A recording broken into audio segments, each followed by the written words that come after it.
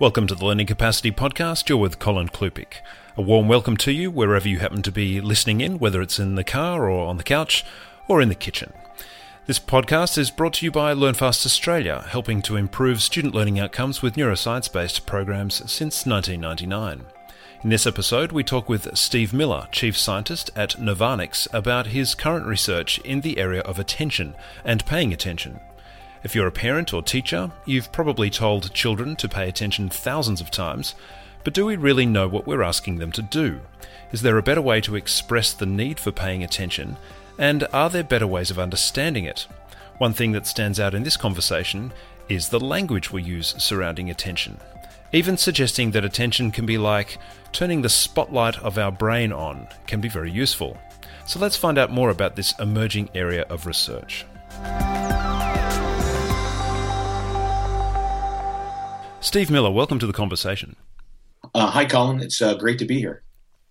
Now, you're doing a lot of work with attention and attention hardware and software that you're developing.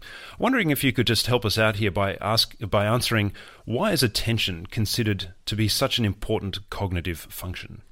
Attention really is the organized thinking of the processing of our information. So it's our, in many ways, it's what we decide to process selectively out of all the information that's currently available to us. So if we worry about things like learning and memory, attention provides that initial filter. So if you don't attend it, it's much more difficult to have an impact on a learning system.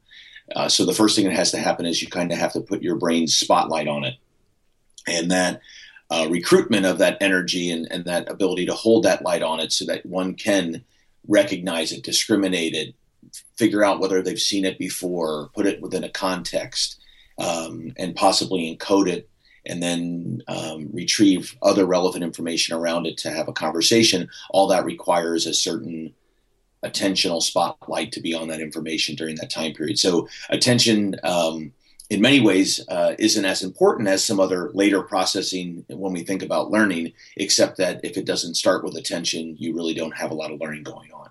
I notice teachers will often say in a classroom, perhaps sometimes out of exasperation or sometimes because they actually really want someone to pay attention to something, but they'll just automatically use the phrase, "Can you please pay attention to this?"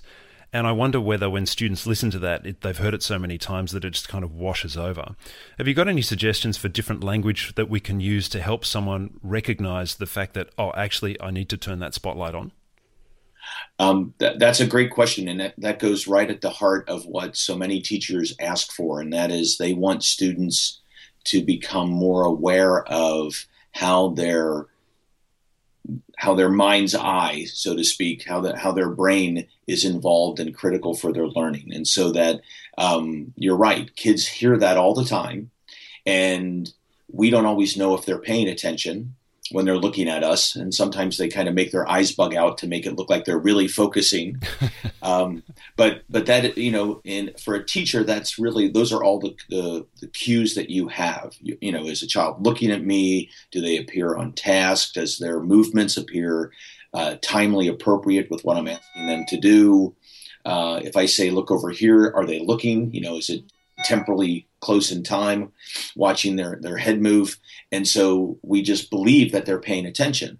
One of the things that I'm trying to do is actually bring technology that quantifies attention to the individual teacher/learner so that they get feedback of what it means to actually pay attention. And so that's what's so critical and so much the point of what we're trying to do, which is give a student feedback to say, okay, you just tried to learn something for 20 minutes. How much time did you attend? What was your focus? And not so much, attention really isn't I attended, I didn't attend. It's really how much attention are you allocating to the task? So you can kind of think about it as I have the ability to focus 100% of my attention. I can also focus 20% of my attention on a given task. And when I do that 20%, I'm probably not going to learn as much.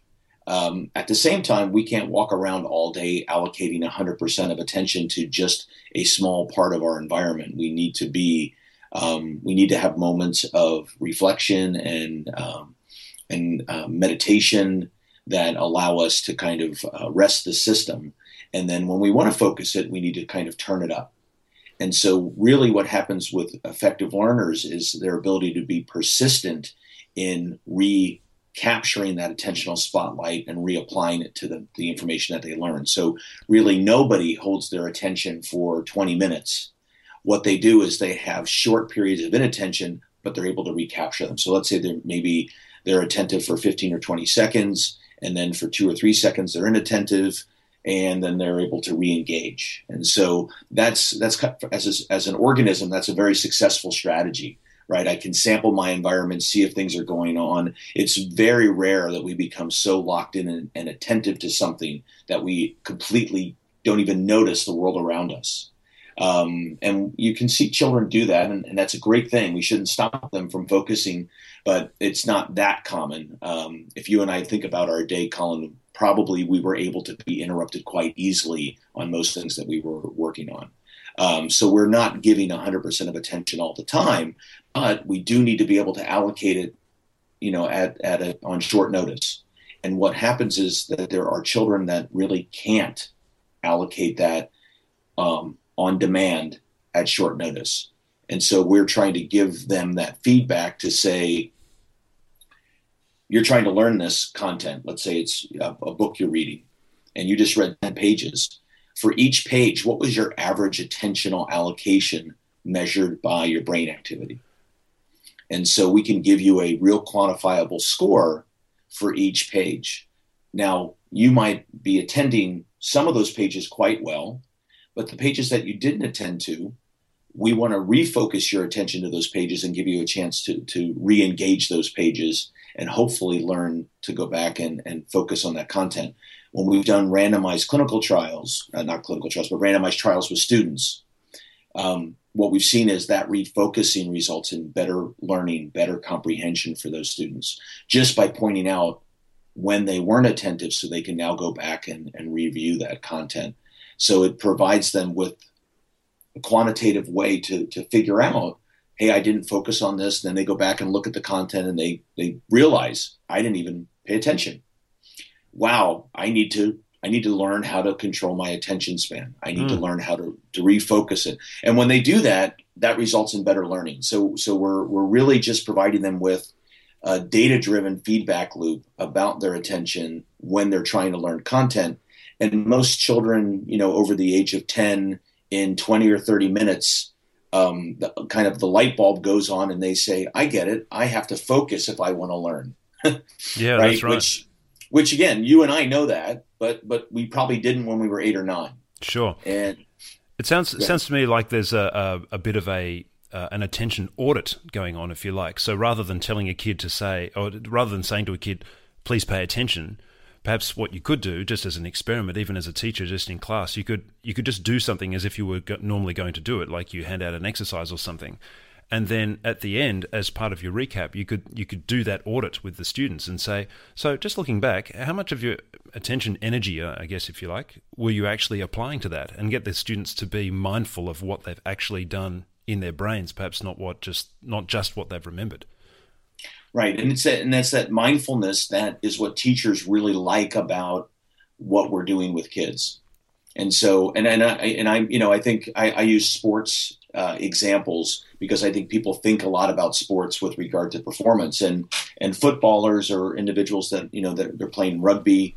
A lot of your great players are able to relax. And then the minute they go out, on the pitch or wherever the field that they're going to compete on, they're able to immediately just take a few seconds, kind of pause, and all of a sudden you see this entire different focus in them.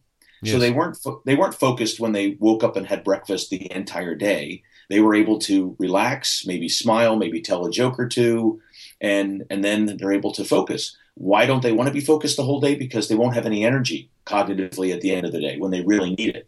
But the really good competitors, whether they're competing in mathematics or in the classroom or out on the sports field, they're able to really focus their attention, and for that short time period, be super competitive, right? That all of their resources cognitively are focused on being at their best.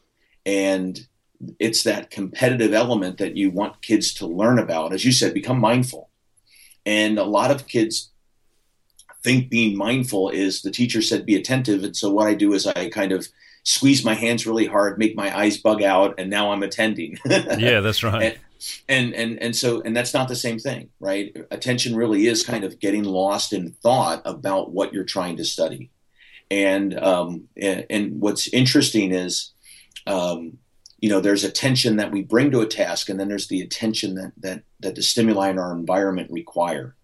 So if we go to a very busy urban city, think of a picture of Times Square in New York, where there's all these neon signs and lights and people walking by and horns beeping. That as a human, as a member of our species, all that information grabs our attention. And so we have to allocate resources just to suppress not processing it, and try and listen to, hey, Steve and Cullen want to have a conversation. And so we've got to somehow figure out how to focus while there's thousands of people yelling for a taxi cab, talking to each other, et cetera. Yeah. So the world demands attention, and then you have this ability to allocate attention internally. And so we call the one bottom up processing resources. So the stimuli in our world require it. And then we have our top down processing. And so we can actually measure those separately. Yeah. And so when kids are sitting in a classroom and they're thinking hard about something, but it's not connected to the stimuli in the world, it's not connected to the book in front of them or a computer screen or even the teacher, their attention isn't as high. Their attention is much higher when they're writing, when they're thinking about what's immediately hitting their senses and trying to process it and understand it. And so that combination gives you the highest scores, so to speak, in our system, and is much more predictive of kids learning that content. I just wanted to come back to your comment previously about sports and the 20-minute time factor. There's been some interesting, I guess you could call it pop science media on TV here recently about interval training. I don't know whether you're getting that in the States, about people who want to exercise and they go really hard for short periods of time and they get really good physical results. Should we assume from that short bursts of attention for a student are okay? Why are we trying to extend attention? Interval training is a great example. And athletes are some of the most, I don't know if people think about it, but when you think about people who are really focused on elite brain training, it really is a lot of athletes. Athletes understand that the difference between players physically at the beginning of a game might be quite large, but at the end of the game, it's actually quite small.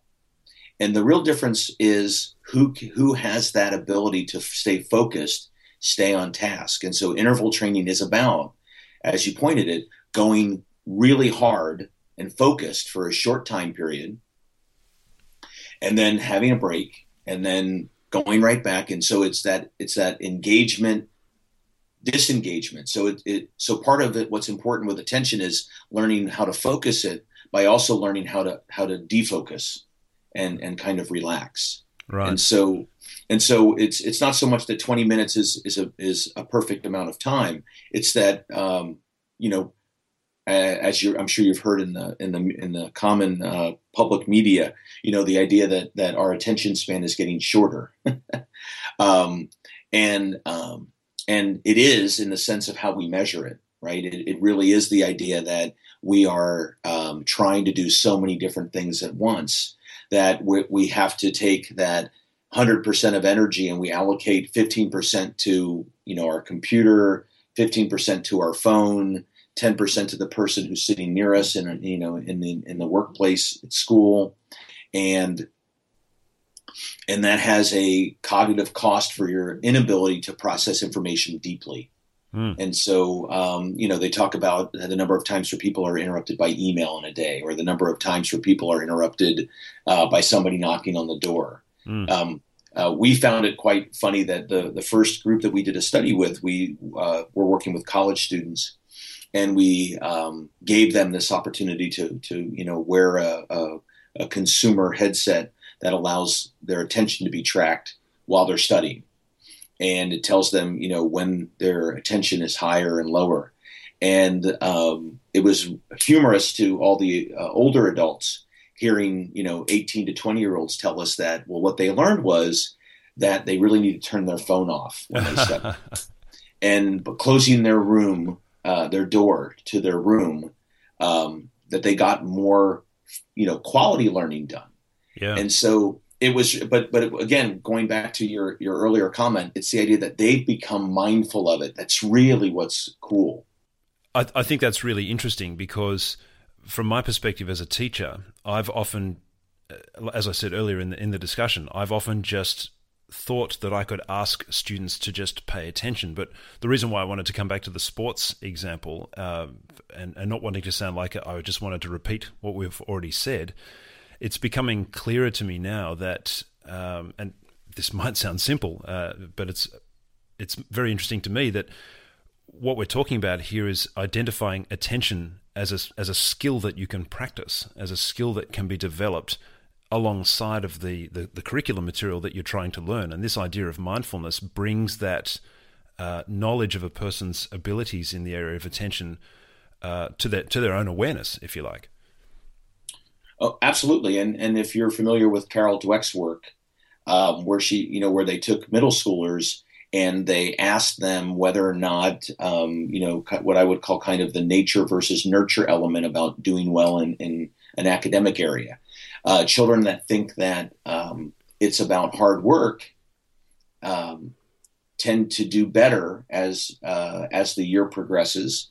And if you encourage that and you say, wow, Colin, you did really well today. You must have worked hard on that task versus saying, Colin, you did really well today. You always do well. You've always done well in math, haven't you? Where we make it sound like it's more inherent in you as a trait. If we use if we use comments to students and we encourage them, our own children or students in class or students out on the sports field, if we use comments that make it sound like persistence, hard work, and effort drove that success, kids become more driven by hard work and success. Yeah, so the language is really important. Absolutely, and so the element that, again, giving kids the ability to track their attention and see that they have some control over it, and for the first time they can kind of see it go higher and lower. For them is it's not magical in the sense that they don't, but they get turned on by it. They really enjoy the idea that they're able to, in essence, track their brain activity. Yeah, I had a student in a class. Sorry, it just made me think of an experience that I just had recently. In fact, yesterday, where there was a student in my we call it industrial technology class, and he was building something, and he was just really on fire. And it really struck me. I thought, why is this student like this? And I just blurted it out. I just looked at him and I said, why are you like this? And he said, I don't know. And I thought, oh, well, that wasn't very helpful. But now, in light of this conversation, I'm thinking, well, actually, maybe it was, because it actually made him stop and think, well, why am I like this? And if I don't know, why don't I know? And I guess that's the beginning of the mindfulness process.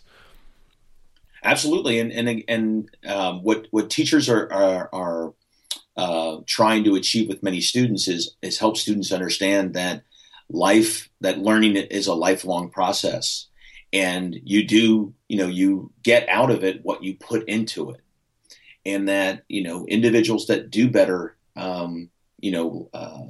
in high school, college, and later on typically are the ones that put in the time, persistence, and effort.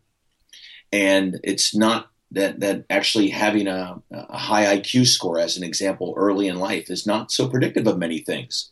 It's really how persistent are you? Because the individual, now we know, through lots of studies that lots of effort and training, organized brain training products out there raise what we call measured IQ. And it's so people are like, well, what do you mean? You don't have the same IQ score? Well, no, you don't have to have the same IQ score. Yeah. It can actually go up. And so, and of course, things can happen to you, concussions and other things that actually can take a few points away. Sure. Again, not to say that we can't recover them. Yeah, sure. But there really is this, what we were trying to do. I had worked quite a bit on building brain training exercises. Some of them have, been recognized at the research level for having, very positive effects for helping individuals learn second languages and, improve cognitive skills and processes. But that those workouts have always required that it's kind of like going to the gym. You have to stop what you're doing that you want to get good at. So, one day, Cullen, we all, say to ourselves, wow, am I forgetting stuff that I used to remember? Mm. Where did I park my car? Or I met 10 people today and I can only remember 8 of their names and I used to remember 10. And so we start to question our age-related memory loss. And so a lot of us say, well, I know what we can do. I can go to an exercise gym and I can start to work on my memory skills and hopefully they'll get better. So the next time in 2 weeks or 2 months, when I go to another social event, I'll remember 9 or all 10 of those of the new people I meet, so my performance will go up. What we wanted to do was we wanted to build something that actually helped you think about the cognitive workout you get from your everyday activities, right? Yeah. The way we think about a Fitbit or, an exercise band. You get on the rowing machine, you want to know what your heart rate is right there at that moment because you want to drive it to a certain level, hold it for a while, and then watch it recover. We really think that, in the near future, that's what we'll have elements of brain training the same way. We'll be able to, find things that work our brain out, work it for a certain amount of time. We don't know the answer yet, what that time period should be. Maybe it's 5 minutes, maybe it's an hour, I don't know. And then we'll look at our recovery rate. We'll look at, okay, now we're going to try and relax. How long does it take you to actually become mindful about a relaxed brain state? Where you're sitting there saying like meditation, because all the research in the world has consistently said individuals that meditate in the morning have a better day performance-wise than individuals who don't. But people who meditate will talk about how much better they got 2 years after starting it, yeah, that's right. And practicing. And so all of this points to the idea that there's a practice effect. And in many ways, we don't have a lot of feedback on that loop. So our idea was if we can take a commercial grade EEG and give you that feedback loop, maybe we can facilitate these processes even better so that we have better cognitive workouts, better cognitive relaxation, and better memory when we're actually trying to remember instead of, going to just the gym to work out. Will actually be better when we're actually, walking down the street. And so that's kind of our goal, is to bring this neuroscience training not just into the gym, but into the real world, so that you can wear a headset while you're at work. You can wear a headset while you're at home studying, while you're reading a book that you need to understand for work. That sounds like a fascinating piece of hardware, and certainly when you consider it coming into the consumer universe like that, something that you could just go to the shops and buy. That sounds like an interesting discussion, which I'd like to delve into more detail with, and I think we'll come back to that one. So, Steve Miller, thanks for your time. Thank you. This was a great experience for me, and I look forward to learning more in the next conversation. So, thanks.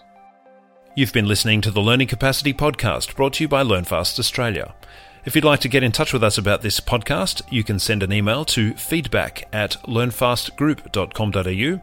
And if you'd like to find out more about LearnFast, visit learnfasthome.com.au, where you can also subscribe to the blog. Until next time, bye for now.